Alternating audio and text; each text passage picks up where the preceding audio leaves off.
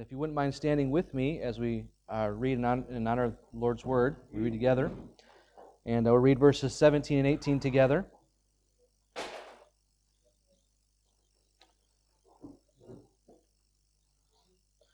All right, verse number 17.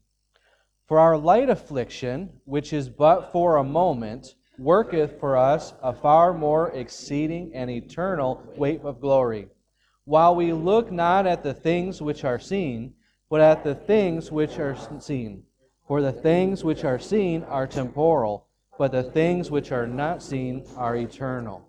All right, let's go ahead and bow in a word of prayer, and we'll begin this morning's message. Father, we thank you so much again that we do have your word that we can rely upon and look into, and Lord, just to hold fast to. And we're going to look at some of that this morning, and I just pray that you would speak to our hearts this morning, Lord, from your word. We need it. And encourage us.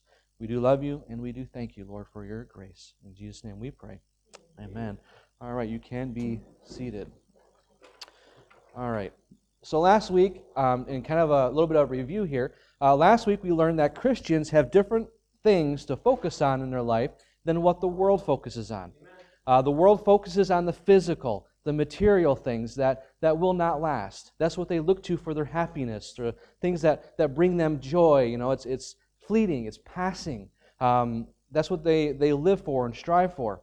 But Christians need to focus on eternal things that will not perish. And that is why we are called to walk by faith and not by sight. See, God knows, though, that we are a visual creation, meaning that He has created us with our senses to interact with this world that He's given to us, to be able to live in. And so He has created that part of us that is visual. And because of it, God has revealed Himself through His creation because He desires all of mankind to know Him.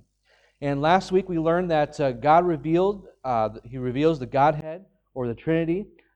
We looked at the change salvation brings to a person, which is a new creation, and the infiniteness of God. We looked at some of those things that God has revealed through His creation. But we also learned three unseen things that all Christians should focus on with their life and hope for. The first one we looked at was the value of a soul. God gave His best to redeem it. He gave Himself. And that was one thing that we saw that we should all strive for, is to understand the value of a soul. The second one was future rewards in heaven. Every Christian will stand before Jesus Christ at the judgment seat of Christ and give an account of what they have done with their life after salvation. And lastly, we looked at a new body that we will all someday have. And this is a great promise, and one that I believe Paul was looking forward to.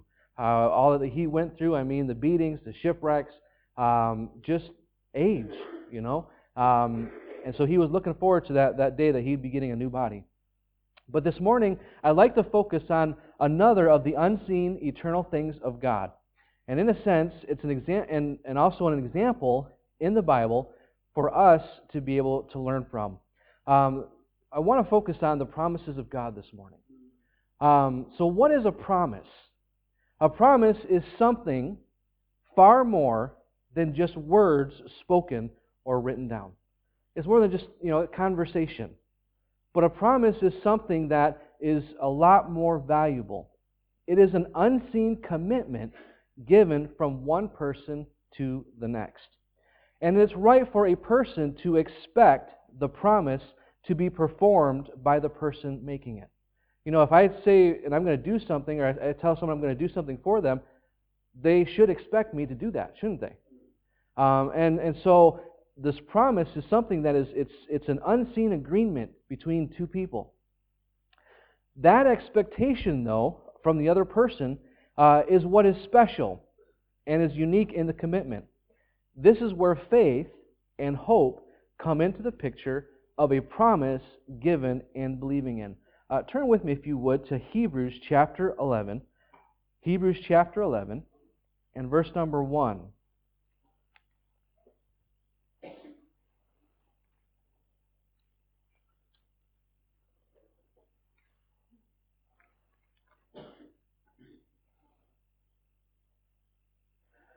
Hebrews chapter 11, verse number 1 It says, now faith is the substance of things hoped for, the evidence of things not seen.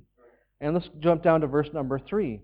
And it says, through faith we understand that the worlds were framed by the Word of God, so that things which are seen were not made of things which do appear. So when someone gives you a promise, you are in faith expecting them to fulfill that promise, are you not? We can't see it. It's not a tangible thing. And so this morning I want to focus on some of these, the promises of God that we can focus on, that we can strive for, that we can look to in our own lives. See, as we look here at verse number 1 and 3, this is faith defined. Everything that we believe about God has been written down in His Word, the Bible. But it's not. We don't get our doctrine from different creeds, catechisms, and rules of ecumenical institutions. What we believe, we get from the Bible. That's our authority. That's where we understand who and what God is. See, no one in this room was there when God created the heavens and the earth.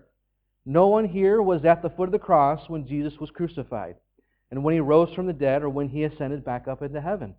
Yet we believe it. Why? Because these are all part of God's promises to us. And so we have that faith, and we believe in what God has said in His Word is true and is accurate and will come to pass. Turn with me, if you would, just a few pages to the right to 2 Peter chapter 3.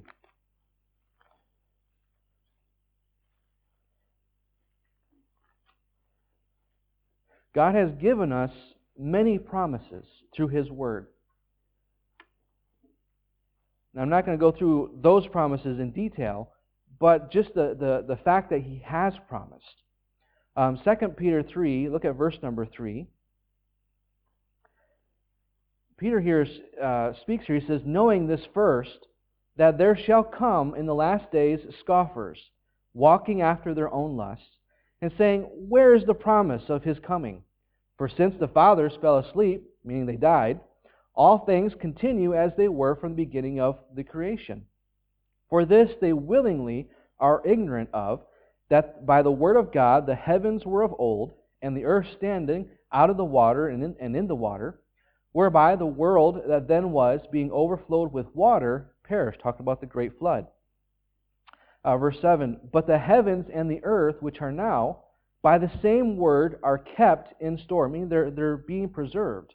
They're reserved unto fire against the day of judgment and perdition of ungodly men. Meaning there's going to be a judgment time coming for those who are lost and those who are ungodly. Verse number 8, but beloved, be not ignorant of this one thing, that one day is with the Lord as 1,000 years, and 1,000 years as one day. The Lord is not slack concerning His promise, as some men count slackness, but is longsuffering to usward, not willing that any should perish, but that all should come to repentance. See, Peter here is warning that there would be scoffers against the promises of God because they're ignorant of who God is. They don't realize that, look, God has reserved this earth for judgment one day. The people that are lost, that have turned their back on God, who want nothing to do with God, they will be judged one day. And though it seems like, God gave His promise that He's going to return to His disciples, and they were to keep on preaching and reaching this world, and they lived their life expecting Jesus to come back. And they all died, didn't they? Jesus hasn't come back yet. So does that mean that their promises were not right? That were not effectual? That they didn't happen? No. God's timetable is far different than ours. And so here, as we look here, God's day is a little bit longer than ours is. And so it will come to pass, it will happen, but in God's timing, not in our timing. The Bible says that when Jesus comes back, it's going to be coming as a thief in the night. No one's going to know when He's going to come. It's going to happen in a flash of lightning, basically, a twinkling of an eye. And so He is going to return. So how, when we think about these things and we look at our own salvation that God promises to keep us, to keep our salvation, how can we trust the Bible and God's Word then? How can we? Why should we trust the Bible? Why should we trust these promises that God has given to us? And this is the kind of the focus this morning that I want to share with you. Let me get back up here. First of all, and probably the most comforting fact, is that God cannot lie. He cannot lie. Go with me, if you would, to Titus, just a couple of books to the left. You'll go past Hebrews, and you'll see Philemon, and Titus is right after that. But look at Titus chapter 1, verses 1 through 3.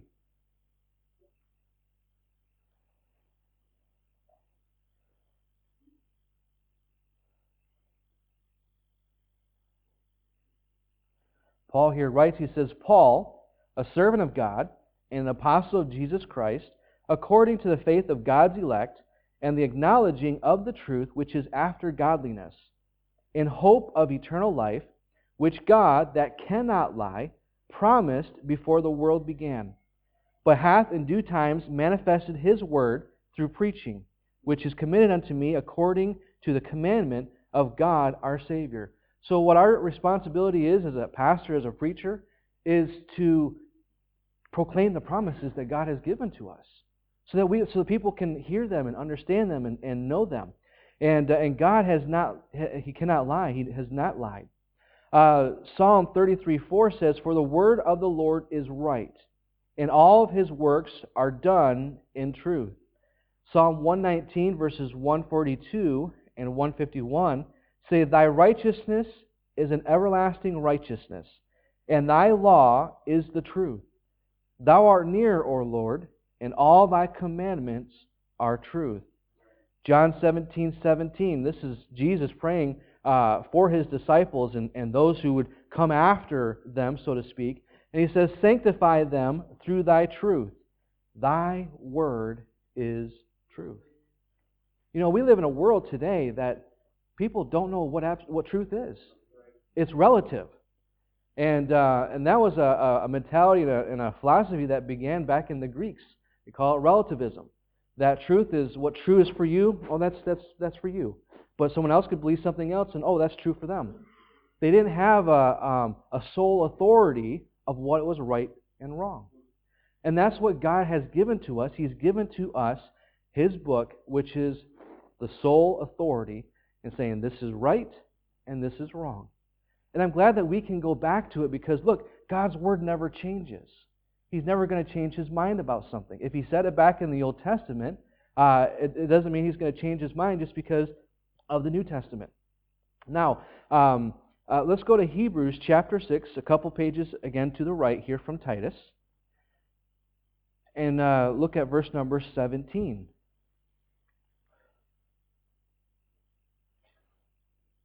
Can you imagine how frustrating it would be if laws changed all the time?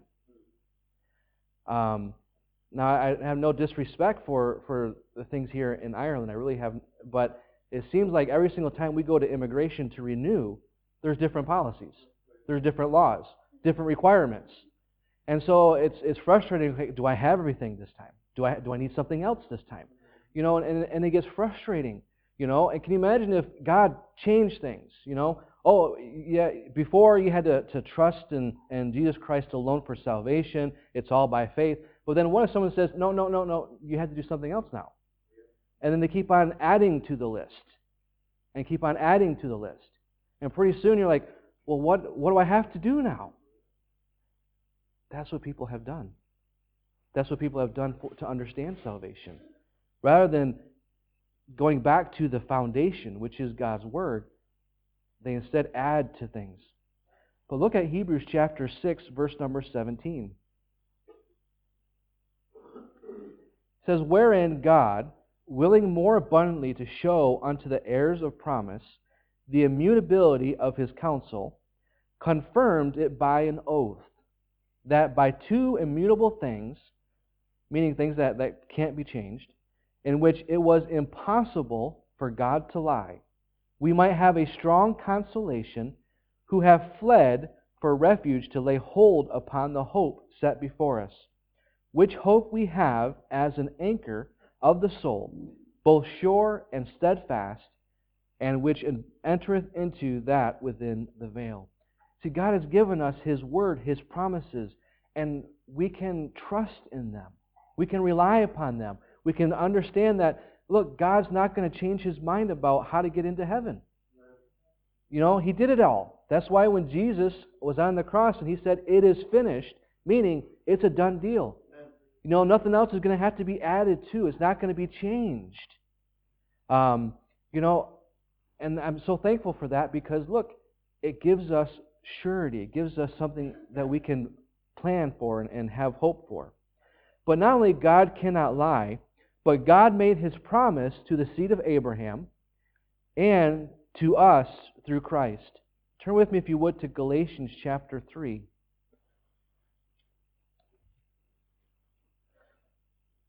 Just a couple books to the left.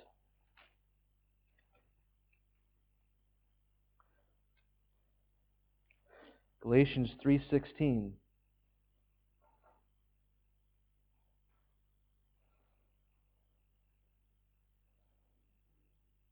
It says, "Now to Abraham and his seed were the promises made. He saith not, and to seeds, as of many, but as of one, and to thy seed, which is Christ." So when the promises were made to Abraham, that there was going to be a Redeemer, that one day all nations will be blessed because of his children, and talking about Christ, that promise was given to Abraham.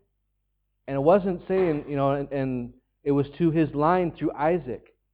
And he didn't say to his seeds, meaning that there was going to be different promises to different people. But it was going to be gone through that line and ultimately to Christ. And because it's to Christ and through Christ, we who are born again have been grafted in. We've been adopted into God's family. And so we are inheritant to the promises that God gave to Abraham. For salvation, for eternal life, for Him to be our God. That's promises that He made to Abraham. And yet we get to get into that. We get to be a part of that. And so that's a great truth that we can rely upon, that, look, because I'm a born-again Christian, because I've put my faith and trust in Christ, I'm now a part of God's family. And God, the promises that God made to my adopted great, a lot of different great-grandfather, you know, I get to inherit as well. And you do too. But not only does God, who made His promise to the seed of Abraham and to us through Christ, but also another great truth is that God will never forsake you. He will never forsake you. Turn with me back again to Hebrews 13:5.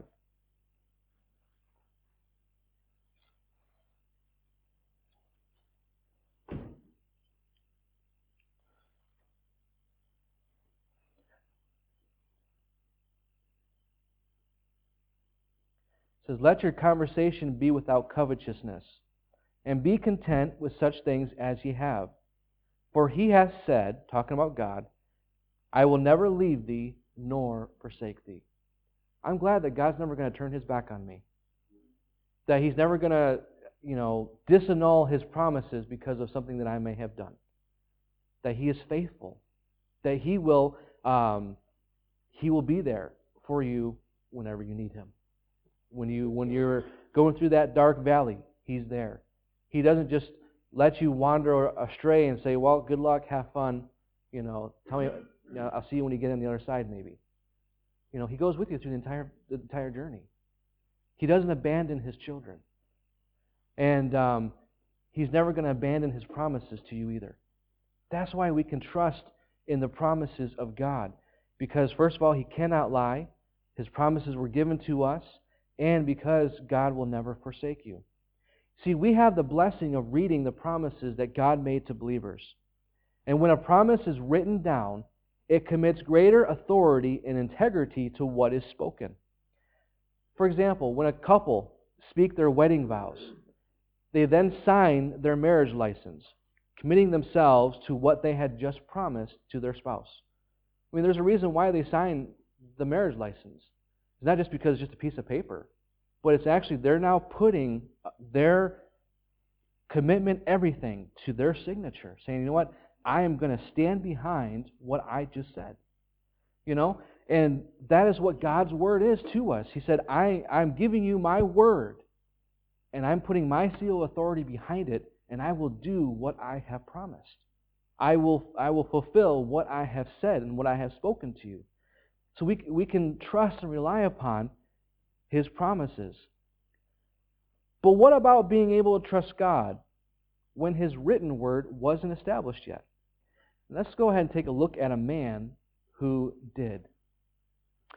Turn with me to Hebrews chapter 11.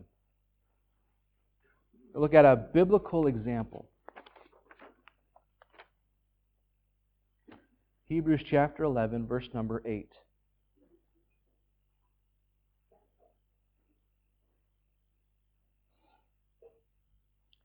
By faith, Abraham, when he was called to go out into a place which he should after receive for an inheritance, obeyed. And he went out, not knowing whither he went. By faith he sojourned in the land of promise, as in a strange country, dwelling in tabernacles with Isaac and Jacob, and heirs with him of the same promise. For he looked for a city which hath foundations, whose builder and maker is God. Through faith also Sarah herself received strength to conceive seed, and was delivered of a child when she was past age, because she judged him faithful who had promised. Therefore sprang there even of one, and him as good as dead, so many as the stars of the sky in multitude, and as the sand which is by the seashore innumerable. These all died in faith, not having received the promises, but having seen them afar off, and were persuaded of them, and embraced them, and confessed that they were strangers and pilgrims on the earth. For they that say such things declare plainly that they seek a country. And truly, if they had been mindful of that country from whence they came out, they might have had opportunity to have returned. So they said they might have, if they thought more of where they came from, they would have returned to there rather than trusting in God. Verse number 16. But now they desire a better country, that is, a heavenly. Wherefore God is not ashamed to be called their God, for He hath prepared for them a city. By faith Abraham, when he was tried, offered up Isaac, and he that had received the promises offered up his only begotten son, of whom it was called, or whom was said, that in Isaac shall thy seed be called. In verse number 19, accounting that God was able to raise him up even from the dead, from whence also he received him in a figure. So we're going to look at a little bit here with Abraham. See, Abraham, as we looked here in verse number 8 up until about 16, Abraham was called out to leave the land of Ur, to go to a place where God had promised him that one day he was going to inherit with his children. And so Abraham's focus was on the unseen things of God, especially His promises. He believed that God would be true to what He had spoken to Abraham. See, God made some pretty amazing and unbelievable promises to Abraham. First of all, He promised that he would have an inheritance, that he would have a child with his wife to give it to. And this was given to him when he was a 75-year-old man, and his wife being 65. So God is telling him, saying, look, you're going to have a child. Even though you're 75 years old, your wife is well past the age of being able to bear children, but you will have a child. For Abraham to have the faith that he did and believe God took a lot, didn't it? That he would leave his family, leave everything behind, and trust God and saying, Lord, I may not understand where you're directing me. He didn't know where the land was, so he just kept on walking until God said, okay, stop. This is the land I'm going to give to you and your posterity. And he trusted in those promises. A great illustration that he just trusted God. But Abraham still was human and had flesh that he battled with, just like you and me. And there's at least 4 times that the Bible records him losing his focus on the promises of God and instead focusing upon the temporal. And it didn't end well. See, our verse this morning is that we're learning about this month as well, is that for us to have the right focus, to focus on the things that are eternal, not on the temporal, not on the temporary. And as we go through life, sometimes it's easy to let our focus slip. You know, rather than focusing on what God has for us, we kind of turn our eyes around to see what's around. You know, what is the world offering me? And I believe there's 4 times that Abraham did that. And the 4 times that he lost his focus caused big problems in his life. The first one was going to Egypt to escape the famine, even though God never told him to go there. See, when the famine came into where he was at there in Canaan, rather than saying, Lord, what should I do? He went to Egypt, because there they had food. And sadly, we don't know, but it's possible that's where he picked up Hagar, because she was an Egyptian. The second time was he deceived Pharaoh because he was afraid of being killed. And he ended up tarnishing his reputation there because he deceived everyone. So the fact where Pharaoh rebuked him, you know, it tarnished his reputation. He was more concerned about himself, and he lost his focus on, okay, God, I'm going to trust you to keep me safe. Instead, he tried to deceive everyone, saying, "Oh no, she's just my sister. She's not my wife. She's just my sister." And trying to get away with not having any kind of persecution, or he just was focused on himself. The third time is he let Sarah convince him to have a child outside of what God promised to him. She gave him Hagar to be his wife. And of course, we know that Hagar conceived Ishmael, which Israel is still being persecuted by, still having problems with. See, he took his focus off, okay, God, you told me that Sarah's going to have a child. Okay? Then when Sarah comes up and says, well, how about you have Hagar, my handmaid, for a wife, and we'll have children through her. He took his focus off of God's and His promise and said, oh, yeah, that sounds actually like a pretty good idea. And it had disastrous consequences. He took his focus off. Later, he deceived Abimelech, king of Gerar, because, again, he was afraid that he would be killed. He didn't learn his lesson last time when he was with Pharaoh. He did the same thing to Abimelech. And in the end, Sarah ended up being the one getting reproved by Abimelech because she went along with Abraham's deceit. Every single time, in each of these times, he turned his focus from God and God's promises to focusing on himself and his own desires and his fears. And you better believe it, the devil will capitalize on it. As soon as we take our focus off of God and turn it to ourselves and what we think is best and what the world is offering, the devil is going to jump on that, and he's going to throw some things at you that are going to be quite tempting, because he knows that there's some consequences that aren't pleasant. See, walking by faith is a struggle, and sometimes it can be a very difficult one. And there are times that we all make mistakes. No one in here is perfect. We've all had times where we have failed, we have stumbled, we have done some things that really were not good. But the thing is, though, is that Abraham did not let those mistakes define who he was. And God did not abandon him when he did stumble and fall. You know, we don't look at Abraham as thinking of, oh, man, Abraham was a great failure. Man, he had so much and he just blew it. No, when we think of Abraham, what do we think about? His great faith, don't we? We think of, man, he trusted God.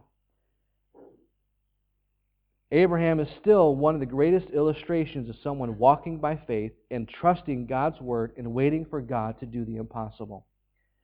You see, Proverbs 24:16 says, for a just man falleth 7 times and riseth up again. Now, there's more to it, but I just want to focus on that.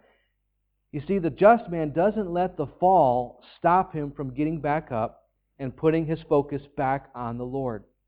But look, he's going to have to deal with the consequences of falling down. I mean, you fall down in the road, you're going to skin up your knees, aren't you? I've had that happen to me. It wasn't a pleasant experience. My knees were all bloody and tore up for several days afterwards because I fell.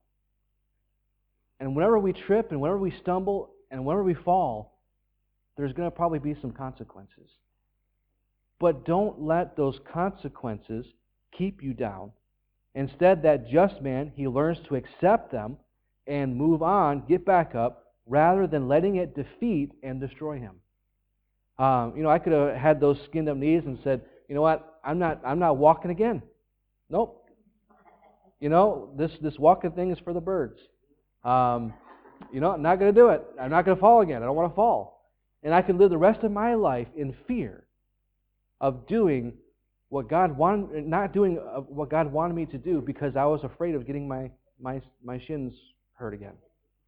Now, it seems silly to a degree, but God wants to use you to reach this world with the gospel. He wants you to have a relationship with Him. And sometimes we fall and we fail.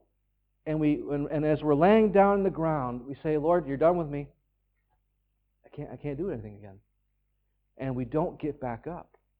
And we don't continue to serve the Lord because we stumbled. But God wants us to get back up. You know what?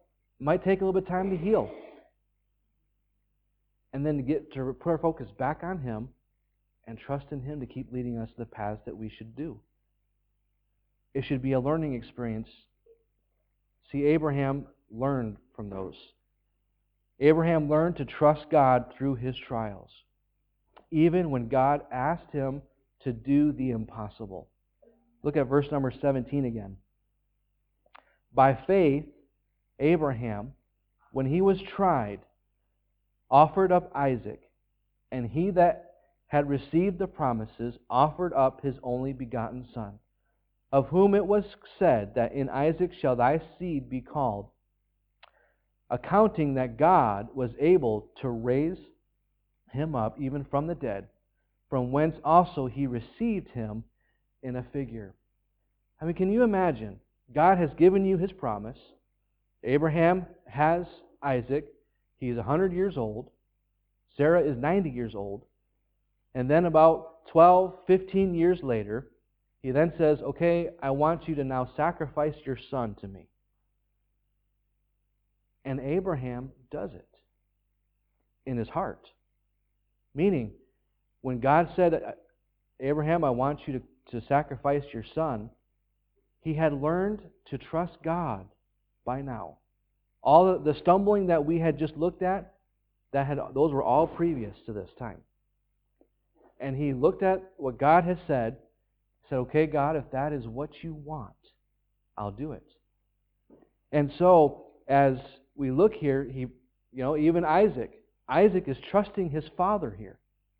I mean, he's not just a little child. I mean, he's about 15 years old. He probably could overwhelm a 115-year-old man. And when he asked his father, saying, Father, we have the wood, we have the fire, where's the lamb? Where's it at? And when Abraham asks him and puts him on that altar, Isaac is probably not just thinking, oh, I wonder what's going to happen now. He knows what his dad's going to do. And yet he trusts his father. He trusts his dad. And as Abraham was about ready to plunge the dagger into his son's heart, that's when God intervened and said, I don't want this to, hold on. I want to see if you really were believing me, if you really were trusting me, if you really trusted my promises to you. And you see, Abraham in his mind, as we look at verse number 19, Abraham thought, well, if I sacrifice him, God is going to raise him from the dead. Because he made a promise to me that in and through Isaac my seed will continue. And so he believed that even if he went through with it, that God would still bring him back to life and the promise would continue. Now, God wasn't condoning or even wanting human sacrifice. That had nothing to do with it. He was testing Abraham's faith, his trust in him. That's where the test was.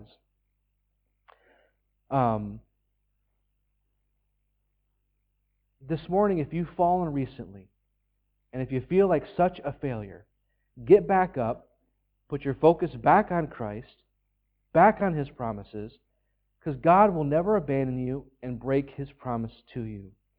See, this morning, if you're God's child and you have been born again, God will, like a master craftsman, continue to work on your imperfections and make you more like Christ. See, Philippians 1:6 says, being confident of this very thing, that He which hath begun a good work in you will perform it until the day of Jesus Christ. The Bible doesn't say might. It says He will. He'll keep working on you. You know, as you continue to follow Him and trust Him, He'll keep helping you and strengthening you and chipping away at you sometimes, getting the rough edges off and making you more like Christ. You also cannot lose your salvation because it isn't dependent upon your righteousness. It is Christ's righteousness, and He is the one who holds you in His hands. And according to Romans 8:35 through 39, nothing can separate you from Christ. The devil can't. Nothing can separate you. You are secure in Christ because He has promised to you. And so this morning, just as a conclusion, we looked at an eternal truth that we can focus upon and trust in, God's promises. There are promises that God has given to you and I. They haven't happened yet. And this is where faith, trust, and hope are so important. See, He's promised to come back, hasn't He? He hasn't done it yet. But we're still supposed to trust Him in His promise that, you know what, one day He's gonna come back. You know, we have that hope that He's up there building a mansion for us. You know, that we have a home in heaven. We're not there yet, are we? But one day we will be. And that is something that we can hope in and have faith in. See, it's easy to lose our focus on the unseen things of God because we live in a physical world that bombards us daily with unrighteous things and temporal desires and temptations.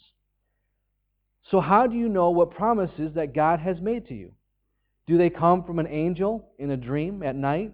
Or from a deceased loved one? You have a vision of them telling you that God's going to do something? God's promises are found in one place, His Word. And His promises will never conflict what His Word says. So even if you have a dream at night and it tells you that Jesus is going to come back tomorrow, don't believe it. Don't believe it. Because nobody knows the day, hour, or time when Jesus Christ is coming back. To learn what the promises that God has given to you are, you need to read His Word and study it. I mean, I don't know about you. Maybe I'm just unique.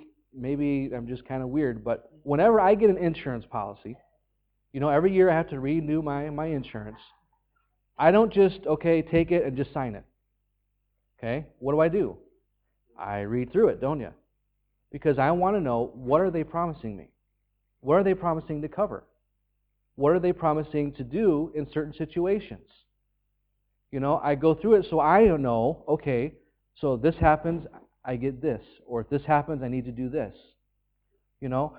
And so if I take that much diligence for my health insurance or my, why don't I do the same thing with God's Word? See, God has given us promises, and we say, oh, great, but we don't search for what those promises are.